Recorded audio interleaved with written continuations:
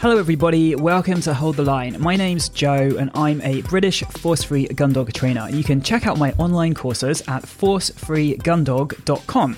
The newest course is called Training the T-Drill. You can also pick up a copy of my book called Force Free Gun Dog Training, The Fundamentals for Success, which is available on Amazon's everywhere around the world. There's also an accompanying workbook to record your training sessions in. I'm currently working on a sequel to Force Free Gun Dog Training, and I hope it's going to be out maybe in about 6 months. We'll see. That's all for now. Let's get on with the show.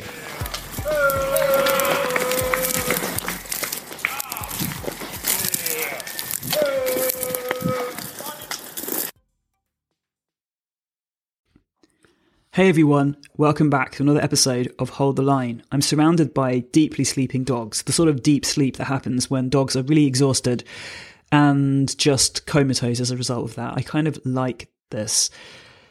It's almost worth schlepping them off to some new place, which at the moment is pretty easy because we're surrounded by new places. New places are very exciting, and every place is a new place at the moment because we've moved house. So everywhere I take them is pretty much a new place, which, by the way, is not necessarily a great thing for me because I don't know what's around the corner any more than they do. And so we have come a cropper of a few things recently, notably pens and recently released birds. But we won't go into that too much, or maybe we will later in this podcast because it might be useful and interesting. Anyway, we have now moved. I am sitting in our new house. Well, it's not new because it was built in 1620, we think. It has staggeringly low door frames, actually literally staggeringly low because that's what we do after we hit our heads on them.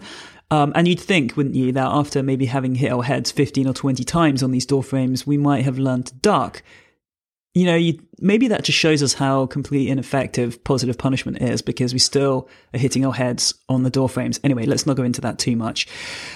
So there is a discount code I want to give you all because it's the end of the summer. And, well, actually, here it's the end of the summer. It might not be the end of the summer where you live, but here it's the end of the summer. So the discount code is end of summer and the number 30 because it's 30% off. So it's end of summer 30. And if you go to my website, forcefreegundog.com, you can get 30% off any course on the website. And that is until, I think it's the 9th of September. But don't leave it to last minute because of time zone differences. I strongly encourage you not to leave it until the 9th of September because you might just get cut off there. So do it a day or two before that at the latest. Anyway, let's get on with the show. I've had lots of questions coming in recently, so I'm really looking forward to tackling some of those. Let's get started. Train your gun dog without force or fear. Motivate and educate. Hold the line is here. Prevention, repetition, generalization, motivation. Hold the line. Okay, so my first question I'm going to read here is from Jackie. So Jackie says, "Hi Joe, I've listened to your podcast for a while and really enjoyed learning from it, your online courses and a workshop on FDSA. I'm not trying to start stuff, but I'm just curious about your perspective on something. I've recently consumed some gun dog content, both from folks here in the US and in the UK, who want to train more kindly or who find e-collars to be too harsh, unnecessary, lazy, or even ugly, weird reason. Anyway, these trainers went on at length about how awful e-collars or force fetch is, and then turned around and went off on bribery training and how awful treats are. I guess my question is just, what in the world is going on? How did gun dog sports get here, where it seems like any lemur or force-free folks are hiding underground practically? And even if you find a trainer who talks about being kind or more patient with the dog, they might still turn around and start talking about how mother dogs correct puppies and advising you to do that. Especially for new people, what is the best way to interact with this world? Take the good advice and chuck the bad without pissing everyone off, and even being able to distinguish good versus bad advice. For example, some of the US-based trainers encourage letting puppies be puppies, which sounds great, until you realize the way they stop dogs being crazy is by using an e-collar, and now your dog is nuts. So, Jackie, I know that you think that this is a poor state of affairs, and I'd have to agree with you there, but I also have to say that when I first got involved in gun dog stuff, which was, I don't know, something like 15 years ago or something like that now, it was a lot worse. Like, at least there are people like me, and I'm definitely not, how did you put it, hiding in the undergrowth, hiding underground, practically. I'm definitely not hiding underground here with this podcast. And, you know, there are more people out there that you can follow. There are more trainers writing stuff which is useful for Force Free Gun Dog people than there were 14, 15 years ago. So it's a lot better than it was, and we can only hope that in sort of 15 years into the future, it'll be a lot better all over again. So that's the first thing to say. Things are getting better. The second thing that I would say is that you have to do your due diligence, and when you're talking about a sport like gun dog stuff, then you have to do more due diligence. You have to do this whatever dog sport it is that you're interested in, because, you know, you just can't rock up at a class with your dog and not really know anything about the people running the class and assume that everything will be okay. I have to tell you a little story that, you know, once with my first dog, who was a Weimaraner called Slate, she was a little puppy, and I took her along to a ringcraft class, which was local to me at the time. And Slate, like all Weimaraners, was not great on the lead, and she was a tiny little puppy, and, you know, when I say she was a tiny little puppy, she was probably about 16 weeks, 20 weeks, something like that. And we were practicing doing the sort of running the dog up and down on the, whatever it's called. You know, I don't do show stuff, guys. Anyway, we were practicing that. And Slate kept trying to pull in front of me and get in front of me all the time instead of running at my side. And so this was the first problem. This was the first thing that I did wrong, which was to go to this class, not having done any research, not knowing anything about the people running the class, and where I couldn't do the behavior very well. Well, I was new to the behavior as well. So what happened was that the person running the class came up and took Slate off me. And so I was sitting in one of the chairs around the ring, and the trainer started to run with Slate. Now, Slate would see me sitting in the chair, and she would try to run to me because I was her attachment figure. I was her source of safety. And every time she tried to run to me, she would get out of position by this person's side, and the trainer would jerk her on the leash. And so this basically tore my heart apart into multiple small pieces and smashed it on the floor, because I could see my puppy trying to get to me and perceiving me as safety. And every time she tried to get to me, she just got punished for trying to get to me. So in my defense, though, I did stand up, walk up to this woman in front of the whole class, say, please give me my puppy back, took the leash back from this woman and said, I'm leaving and I'm never coming back. Please don't treat my puppy or any puppies like that ever again. I left the class and walked out. And there was a round of applause from everybody else who was sitting there watching this happening, although they remained in the class. I kind of wish I'd been a fly on the wall and seen what the fallout of that was. But anyway, so I left that class. Now, those are the things that happened. That's the reason that happened to my dog, is that I didn't do enough research into the class, and I didn't understand or know anything about the people who were running the class and the methods that they were going to use. And I also didn't know how to do the behavior at all myself. I hadn't learnt how to show Slate, as it were, before going to a traditional ringcraft class.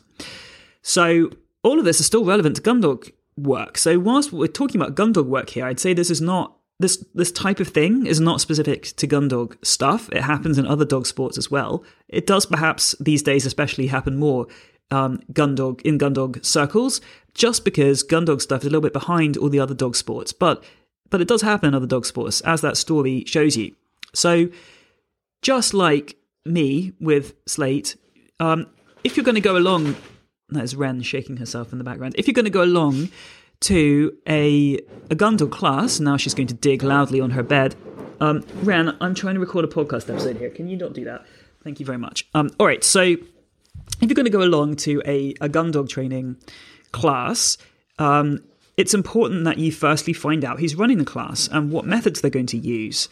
And, you know, if they're affiliated with some force-free positive reinforcement organization, and we're not going to get into what those would be because they're going to differ depending on where you live in the world geographically, but you can do some research and find out what they are. Now, if someone is affiliated to any of those organizations, they're not going to use any punishment or aversives. So that's one, you know, surefire way to make sure that that's not going to happen to your dog. If that's not the case, and sometimes it's not, you can just go along and watch without your dog. And that's the other thing that I didn't do for this particular class. I did do it for a lot of other classes with Slate, but for some reason I got a bit lazy at this point, or maybe a little bit keen to just come along and, with the dog and not just watch before bringing her. So if you're not sure about what the methods are going to be at any training organisation or class, go along and watch without your dog. Just say, you're new to all of this, you'd like to come along and watch without bringing your dog. And, I've actually never heard of anyone being turned away, or very, very rarely heard of anyone being turned away from when they've asked to come and watch without their dog. And there are so many advantages to doing this, because you will learn a lot from watching without your dog, and usually for free as well. So you will be able to concentrate better on the information which is being given out to people, because you don't have your dog to distract you. And you'll also be able to learn from watching multiple different people with different learning styles and multiple different dogs who are also different individually as well, and how they learn a particular task. So you will learn so much from watching, and that's just besides being able to figure out whether it's a force-free positive reinforcement class. So that's the other thing that I would say, go and watch. And the next thing to say is, don't hand the leash of your dog over to anyone else. That's the next thing that I did wrong. Just say, no, I'd rather that you don't do that, or I learn better if I do it for myself, or, just try to find some nice way to not let that happen. By nice, I mean a way which is not going to destroy your relationship with the person who's asking for the leash. And, if they really insist on taking the dog from you, just say, I've had bad experiences in the past, or something just general like that, and just continue to refuse it. And that would be my advice as well, because once you give that leash to the trainer, you don't have any control over what's going to happen to your dog in those moments. And you will feel like I did, with your heart smashed into thousands of small pieces as something horrible is done to your dog in front of you. So that was my next tip on that front. So, by the way, the good thing that I did do is stand up for my dog when this happened and take my dog away from the trainer in a situation of huge social pressure and in front of lots of people. So I'm very proud of myself for that bit, but not for the bits before that led up to that. So, yes. So anyway, the other thing I'd say about gun dog stuff, though, is that there are lots of reasons that people get involved in gun dog work. So some people just like hanging out with other people outside and doing some kind of, healthy outdoor activity with others at the weekend. And they're not necessarily there for the dog training side of things. They're there just for human social interaction, or because they like to walk outside and, beat or something. Or maybe they like shooting. Some people just like the gun side of things and they like shooting, and the dog is kind of an accessory to the gun side of things. So there are lots of different reasons that people get involved in all of this. And it's not necessarily with the dog at the forefront and dog training as a number one priority. So sometimes the dog is more of a tool or an accessory to the sport. And that's a little bit different to everything, all other dog sports like agility or obedience or working trials or whatever. It's a little bit different there. There are not so many other very different reasons that someone might get involved. And, the dog there is not going to be an accessory in agility, for example. It is going to be the centerpiece for everyone who's doing agility. So it's a little bit different on that side of things too. So I kind of hope that I have answered some of your questions there. And, as for the trainers who sort of dissed e-collars and force fetch, and then also dissed, quote, bribery training, well, I mean, I feel like I'm just kind of answering that, and you probably know this, but on a basic level, there's only the carrot or the stick, isn't there? So if you're not going to use the stick, and then you're also not going to use the carrot, you're not going to have anything to motivate your dog to do anything. So but using the carrot, as it were, or treats, is not bribery. It's reinforcement. So, we can pick apart what these people said, but as well as I do the ways in which it's flawed. And the thing is, the underlying thing you're saying is that these people don't know much about learning theory and how to train a dog, how to use motivation to train a dog. And you just got to look around and find trainers who understand that, and keep looking, because they're out there. And if you can't find them geographically near you, you can find them online and take online courses with them. So, you definitely can get there.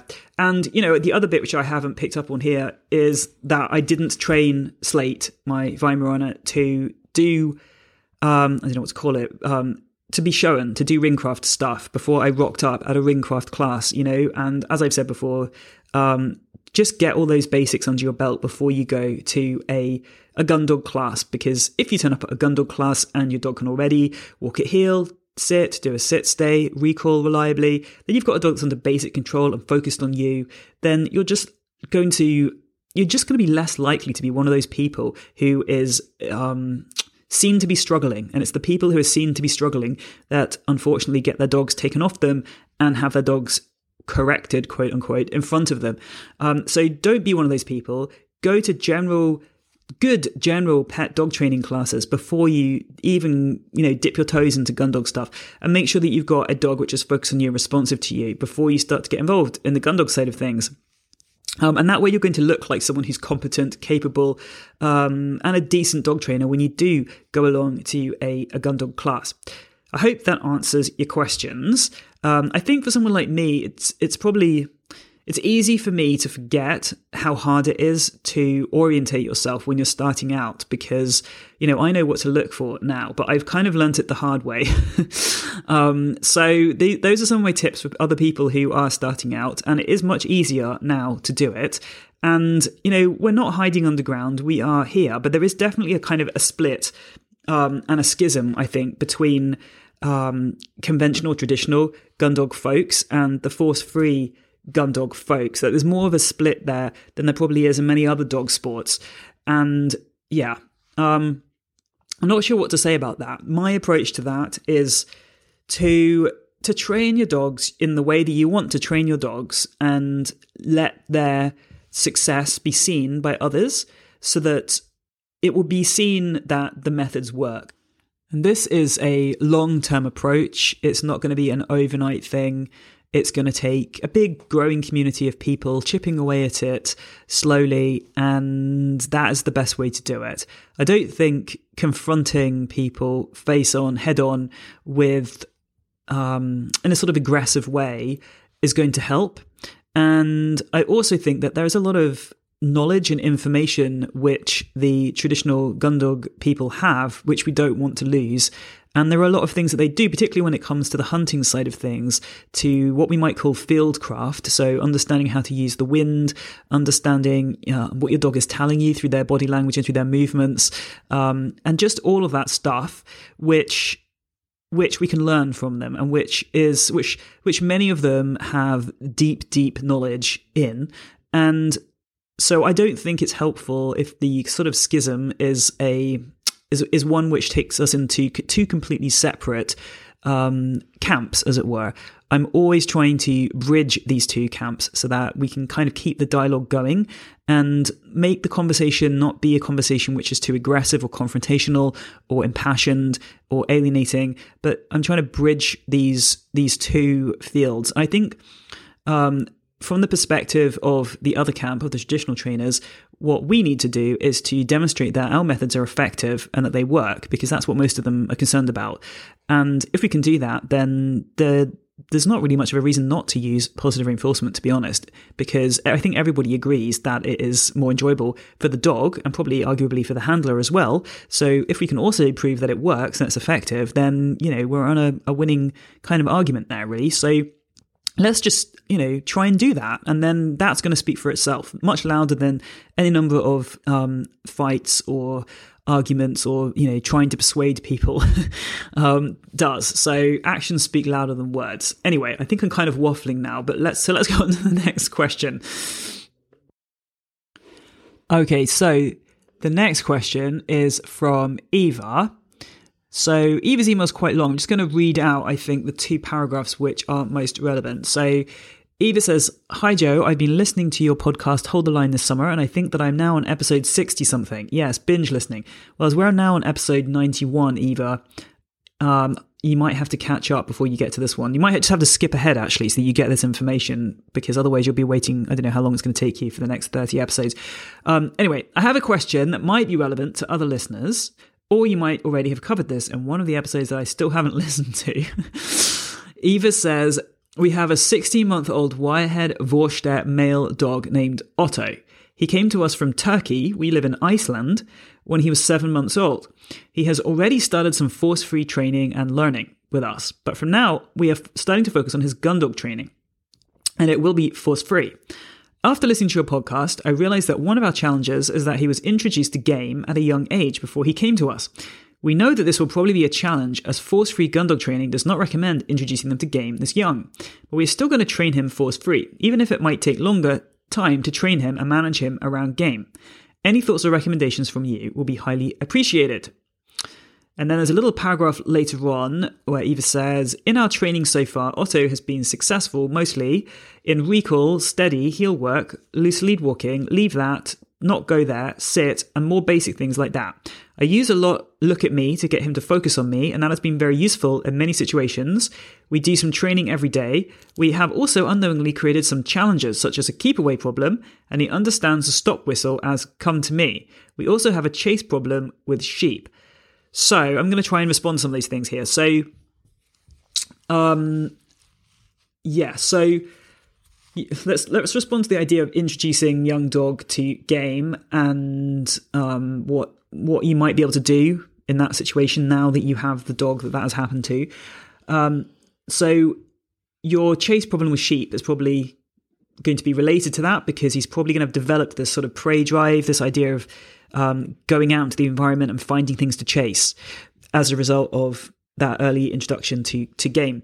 But the other side of this is not just what the dog has learned is reinforcing in terms of the environment and environmental reinforcers like game. It's also the fact that what they haven't had experience and time to learn at a young age, which is how to learn that you, the handler, are reinforcing, that you have the treats, that you have the toys, that you are the person to pay attention to in the presence of distraction. So they haven't had a history of that. And that's the bit that's missing. So it's not just that they have learned something that you wish they hadn't. It's that there's this kind of gap, this thing that they haven't learned. They haven't had an opportunity to learn. And whilst you can try to teach them that now, which you are doing, and that's great, to some extent it's not going to, in many cases, be as effective as it would have been if they'd learnt that when they were young. Because the things that dogs learn when they were young, the things that they first learn, are reinforcing, have a much greater impact on the dog than things that might come along much later down the line. So that's why it's so important to do this training early on, the positive reinforcement and the kind of teaching the dog that you are the provider of the good stuff, as it were, to put it basically. But yeah, there's lots of good stuff that you can do, and that it sounds like you are doing. So well done. Just keep going with all of that. It's baby steps. So don't think about the end result where you eventually want to get to. Just think about trying to make things a little bit better than it was the day before. That's kind of splitting for trainers, for your learning as much as for the dog's learning. So, so let's have a look at some of the things you're having problems with. So, keep away problem. So that would be the clicker retrieve. The clicker retrieve course will fix your keep away problem. It's excellent for that, to the point that it's actually, if I have a dog which is resource guarding, for example, the first steps of the clicker retrieve are the way to fix the resource guarding problem in my eyes. I haven't found anything which works better than that, and I've looked at loads of other methods and always come back to the clicker retrieve as a way to fix resource guarding. So keep away is like the first rung on the ladder, as it were, to resource guarding, and so it's equally effectively addressed by the clicker retrieve. So, and understanding the stop whistle as come to me, that's just kind of a problem with your training, really. So it sounds like he just thinks that any whistle noise means the same thing. So you've got to teach him how to discriminate the cues and how to understand, this is a recall whistle and this is a sit whistle, and how to understand that they have different meanings. So you might want to, for example, not try and teach these two whistle cues too close together. If you try and teach them at the same time, there's a greater chance that the dog is going to get them confused. So I usually recommend that people focus on the recall whistle and really consolidate that and really make sure the dog understands that before they start to work on the stop whistle. But I also recommend, so there's a course on my site called the Remote Stop, which is basically the stop whistle. And the way that I train the remote stop is by getting the stop first. So there's no whistle involved at first. This is why I like to do it using capturing. So we capture the times when the dog or puppy is still. So when the dog or puppy stops still on all 4 feet, still on the floor, that's when we click and we throw the treat to them. So there isn't a whistle cue for them to fail to respond to. So we don't ever attach the whistle cue to the wrong behavior. So one of the things which I find really difficult in the scenario that you described there, the dog understanding the stop whistle, has come to me, is that the dog really believes that the stop whistle is a recall whistle. And they come to you thinking that they've done the right thing and they're going to get a treat. And then you don't give them a treat. And that's really tough. It's really tough for the dog to believe that they're going to get reinforced and then not to get that reinforcer. That's really, it's punishing, really. And there is a way that it could actually affect your recalls. It could make the dog not come when you do whistle them, because they think, oh, there's just that whistle noise again. But, I came last time and they didn't give me anything, so I'm not going to come this time. So it can actually cause your recall to deteriorate. So this is why I like to take out the whistle from the remote stop behavior and just to have a stop without a whistle to begin with. And then once the stop is happening fluently, then we attach the whistle to it. And that way there's no risk that the wrong behavior is going to happen. And we just avoid this whole scenario which you've described here, Eva. So check out my course, The Remote Stop, on my website, because that covers that problem. And with the chase problem with sheep, that's really a recall problem. So whenever people have, or remote stop problem, one or the other, whenever people have a chase problem, whether it's with sheep, whether it's with birds, whether it's with deer, whatever it is, that's actually not a chase problem. That is a recall or remote stop failure. So if you had a functioning recall, your dog would start to chase sheep or show interest in sheep, you'd recall, the dog would come. If, I don't know, a rabbit got up and your dog started to chase you, blow your sit whistle, the dog would sit. So these aren't chasing problems. These are problems with your recall. They're problems with your remote stop. And those are the behaviors that you need to turn to try to help train those. So I hope that helps and gives you some tips. I think my main advice for you would be not to have the end goal in sight too much, but just try to build each day and try to think about very small successes, because then you will feel better about your training instead of having a sort of end goal of a perfectly trained dog. So just take it in baby steps and remember that long line. That's really important, especially with chasing problems. So you need to be able to prevent the behavior. So if you do have one of these dogs who has a history of doing something that you don't want them to do, like chasing, then you need to be able to prevent that. It's not enough just to use your treats and use your toys, because if you gave the dog a choice of would you like treats, would you like toys, or would you like to chase sheep, and the dog chooses to chase sheep, you can't do much about that. So you have to be able to take one of the choices off the table. And the way to do that is with your long line. So that's chasing is no longer a choice. There are these other choices. Which of these other choices would you like? So those are my thoughts for that question. Hold the line. Okay, so the next question is from Belinda, who says, "Hi, I'm thinking about entering my 1-year-old dog in a simple test. His hunting is good, but I'm concerned that there will be a significant amount of standing around and other dogs he can't play with. When he is frustrated or bored, he tends to bark. He's not reactive, but again, if he's not allowed to play with a nearby dog, he tends to bark and lunge at it. I know this behaviour is unacceptable to other competitors and myself, but I'm wondering what I can do to help him be less annoyed about being still. Thanks."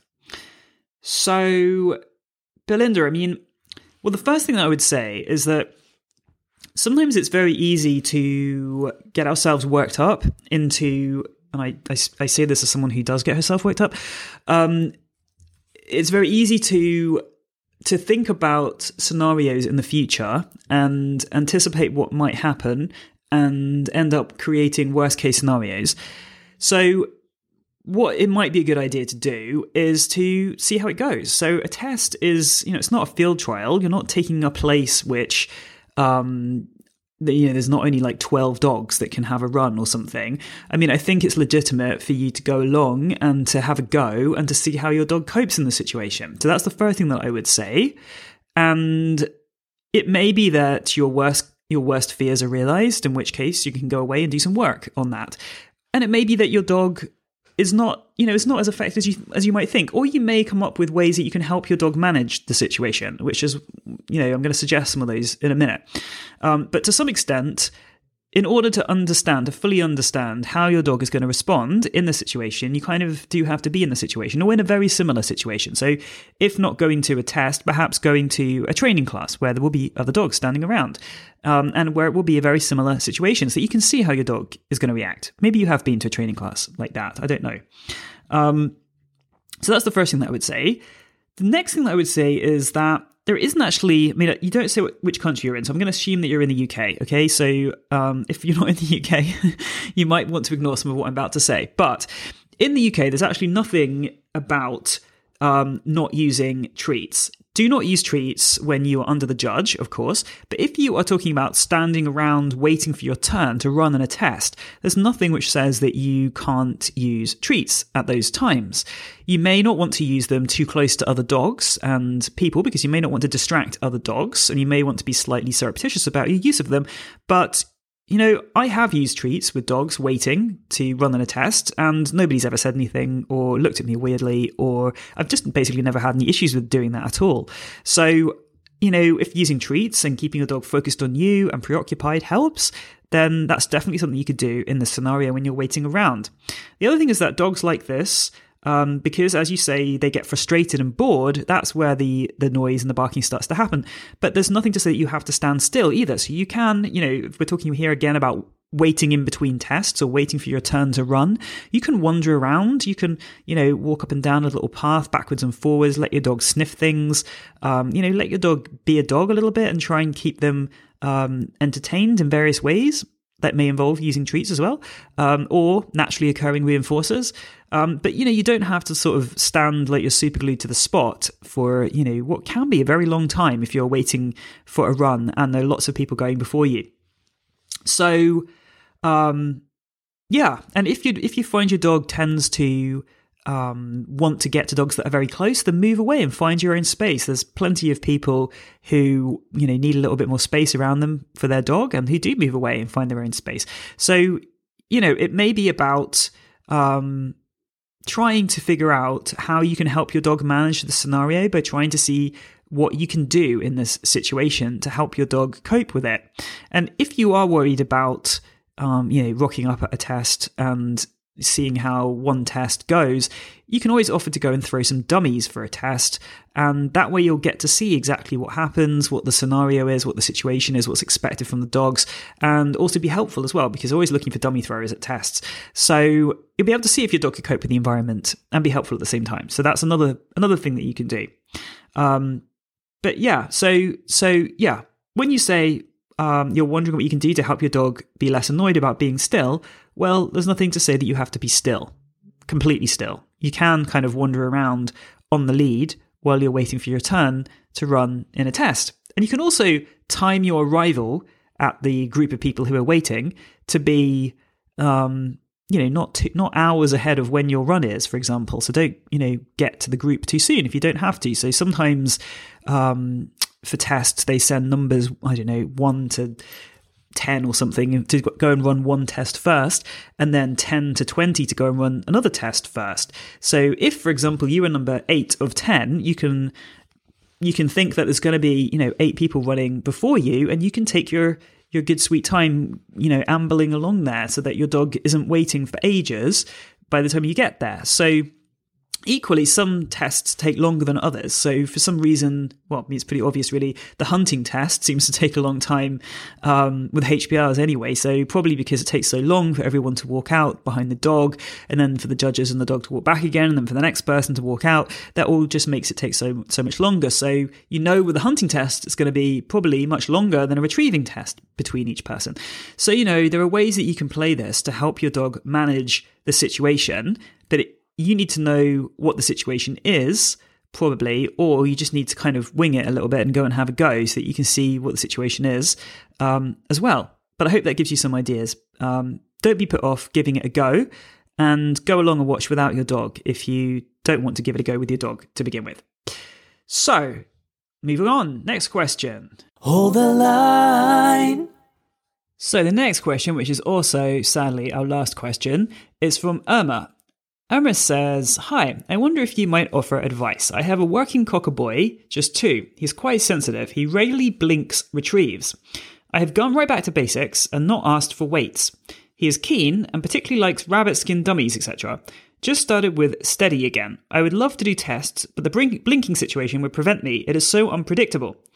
I have lots of your courses. Any suggestions? Gratefully received. Many thanks." So it later transpired as well that Irma added, "I haven't done the clicker retrieve course. Is it worth going to that?" So let's talk about this. So there might be some people listening who don't understand what it means to blink retrieve. So to blink something or to blink a retrieve is to just ignore it, basically to refuse to acknowledge that a retrieve has happened. And usually with a cocker or HBR, to go off hunting instead of going to get the retrieve.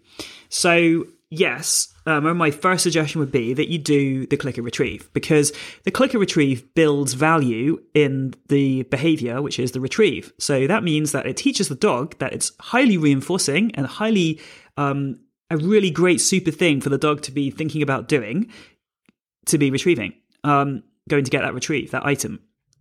So I strongly recommend that you do that, because usually the cause for blinking retrieves is the dog values hunting more than retrieving. They want to go and hunt more than they want to retrieve. So when you release them, you think to retrieve, they think, well, I don't want that, I want this. And they go off hunting and exploring the wonders of the environment, all those lovely environmental reinforcers that we talk about so often. So what you need to do is teach the dog that the retrieve is reinforcing, is something that they want to consider as right up there in terms of what to do at this moment in time. So yes, do the clicker retrieve course. You say he's quite sensitive. I don't think that is the reason, because if you're not using any punishment or force or aversives, which includes no or or that kind of thing, then that shouldn't be playing into blinking retrieves. There is this slightly confusing thing reading between the lines a little bit here in terms of the steadiness, and you've said you've gone right back to basics and not asked for weights. So, and then you say, I've just started with steady again, which to me suggests that you're putting in the sit and the steady and the weight again. So I'm not sure if you're saying that you think there's a connection between putting in the steadiness and the weight and that having an effect on the retrieve. So if you're asking the dog to be steady is making the dog not want to retrieve. And if you think that's happening, then it could be about looking at how you are training the weight. Are you being aversive with the weight? Are you going, wait, no, or whatever, when you've got your dog sitting there? And do you think that is having an impact on how he feels about retrieving when you then release him to retrieve? Because that could be the case. So if you are training your weight through aversives, or even they're just verbal aversives, because we've talked about this before as well, but many of the traditional gun dog breeds, meaning the Spaniels and the working Labradors, are bred to be what we might call sensitive, or what is generally known as sensitive, because traditional trainers find this type of dog to be highly trainable. Because if they've got a dog which experiences no as earth-shatteringly scary, for example, compared to some dogs, then that dog is going to, for them, be much more trainable than a dog which is like a bull in a china shop, and you go, no, and the dog is like, well, I didn't care about that. Why do I care about a word? I don't care about a word. Do you know? So if the dog is bred to be very sensitive, they're bred to take even a verbal aversive as really pretty scary stuff, then that gives the traditional trainer one more tool in their toolbox, because when that dog is at a distance from them and they go, no, that has an effect on that type of dog. Whereas if you've got a bull in a china shop sort of dog who, isn't affected by verbal aversives in the same way, and you go, no, because, I don't know, they don't sit to the sit whistle or something, that dog's going to be like, well, I don't care about your no. And so the traditional trainers would prefer the sensitive dog, because the sensitive dog, which perceives that verbal aversive as an aversive, is going to be more trainable for them and for the methods that they are using than the bull in a china shop sort of dog might be. I've kind of gone off on a little tangent here, as I do. But what I'm trying to say is, yes, if you have what you call a quite sensitive dog, that usually means that it's a dog which is quite sensitive to aversives, to no or to wait or to that kind of thing. And if you have a dog like that, and you think that that's having an impact on their interest in retrieving, which is it very well might likely be if you're saying no and wait and stuff, then you need to be able to completely remove your aversives, your verbal aversives from training, and you need to kind of build up the weight using positive reinforcement and prevention, which is really important. So that means what I highly recommend for retrieves is having a tiny little tab leash. So you can just have a little half a foot long lead, which you keep hold of until you release the dog to go. Now, you don't want there to be any tension in the lead, because if there's tension, if the dog can feel that you're holding them, then they will know the difference between when you're holding them and when you're not holding them. You need the dog to be holding themselves in place.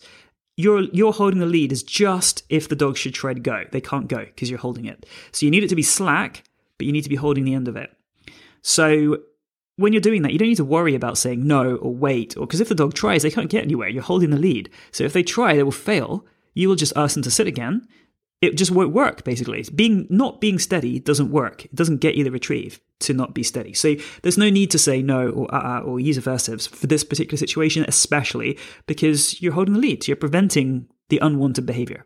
So that's the other thing that I would say. So yeah, do the clicker retrieve, build loads of value in the retrieve. Really make sure you're not using any aversives, even verbal aversives, if you think that that is having an impact. Well, even if you don't think that's having an impact, I think it's best, this being force-free gun dog training, not to use even verbal aversives. But especially if you have a dog which is sensitive, like many of the traditional gun dog breeds are, then make sure that you're really taking all of that out of your training. And that means that you're going to need to be canny as a trainer, because instead of relying on verbal aversives, which come quite naturally to humans, let's be honest, you're going to have to think ahead of your dog and think about all the things that your dog might try to do, which you need to prevent them from doing, which is, that's where hanging on to the tab leash comes in.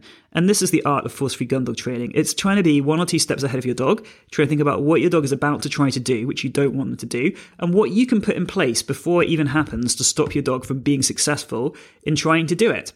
And the beauty of this is that after you've done this a few times, the dog stops even trying to do it because it never works.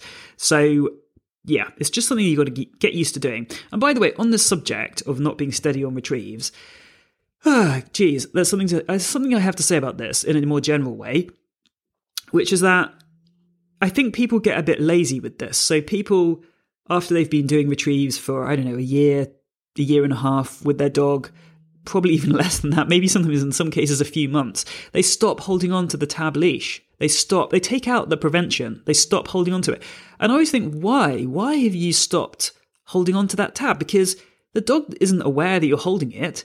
So it's not having any effect on the dog unless the dog tries to go. If the dog tries to go, they can't go. So that's the only impact, that's the only effect it's having. So unless you're like 180%, 1,000% sure that your dog is not going to try to go, and let's be honest, we're talking here about dogs which love retrieving, which are bonkers about retrieving, and actually I don't know any keen retriever which hasn't ever tried to run in. I just don't know of them. Now, when that happens, if you're not holding on to that tab leash to prevent the dog from being successful, one of 2 things is going to happen. The dog is going to run in and ignore what you do or say, and if you do or say anything, and the dog is going to successfully get the retrieve and reinforce themselves for running in, which, by the way, can be a big problem to try to undo. Or you are going to find yourself put in the position of having to go, no, come back here, what are you doing?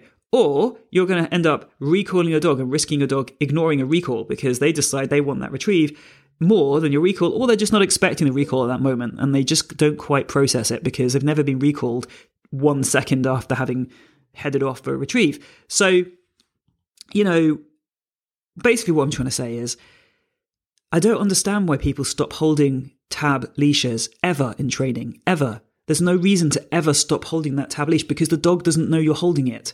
So you don't need to get your dog used to not having it held before you compete or before you work your dog. You don't need to help your dog adjust to that because The only times when the dog is going to be aware that you're holding it is if they try to run in. Then they're going to feel the tension and they're going to feel they can't do it. So it's just a prevention. And the more that you can prevent unwanted behaviors, the less they're going to happen. So if every single time in training you're holding onto that tab leash and maybe one time out of 100 retrieves because you're competing, you're not holding onto the tab leash, your dog's not going to try to run in that one time out of 100 because they're not going to know any different.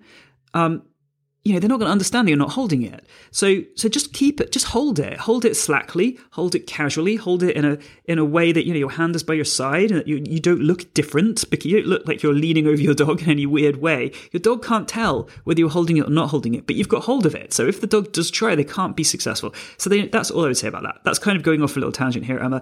But yeah, my advice for you is to do the click and retrieve, to make sure you really are only using positive reinforcement and force-free methods, and you're not letting those verbal aversives creep into your voice and affect your dog. And I'm sure you're going to be able to work through this pretty easily. And the other cause could be, as well, remember that your dog really values hunting. So you want to think about that a little bit. So one of the things that sometimes I do with spaniels that really like to hunt is we have to successfully do the retrieve first. And if you do the retrieve and you complete the retrieve, and by the way, this can be done on a long line so that you can prevent the dog from completely ignoring the retrieve and going off to hunt. You just prevent them because you're doing the retrieve within the length of like a 15-foot long line. So it's a pretty short retrieve. If the dog does that retrieve, they bring it back to hand, then you release them to go and hunt. So the rule the dog learns is I do the retrieve and then I get to hunt. I do the retrieve and then I get to hunt. And what happens is the hunting comes to reinforce the retrieving. So the dog is very keen to get to do that retrieve for you because then they get released to hunt, and that's what they really want to do. So you can use the thing the dog values, which is the hunting, to reinforce the thing they value less, which is the retrieving. I still recommend you give treats for the retrieve, as per the clicker retrieve, just before you then release the dog to go and hunt. So you want to do the clicker retrieve process first, as it is covered on the course, and then once you've done it, you can then, and your dog's fluent outside, you can then ask the dog to do a retrieve before you release them to hunt, so that the hunting becomes a reinforcer for the retrieving. So I hope that helps. Okay, everyone, that is plenty for this episode. Thanks for all your lovely questions. If you have any more questions, guys, you can always email me, joe@forcefreegundog.com. All right, I'm going to go take the dogs out for a wee and go to bed now. So I will talk to you all next time. Hold the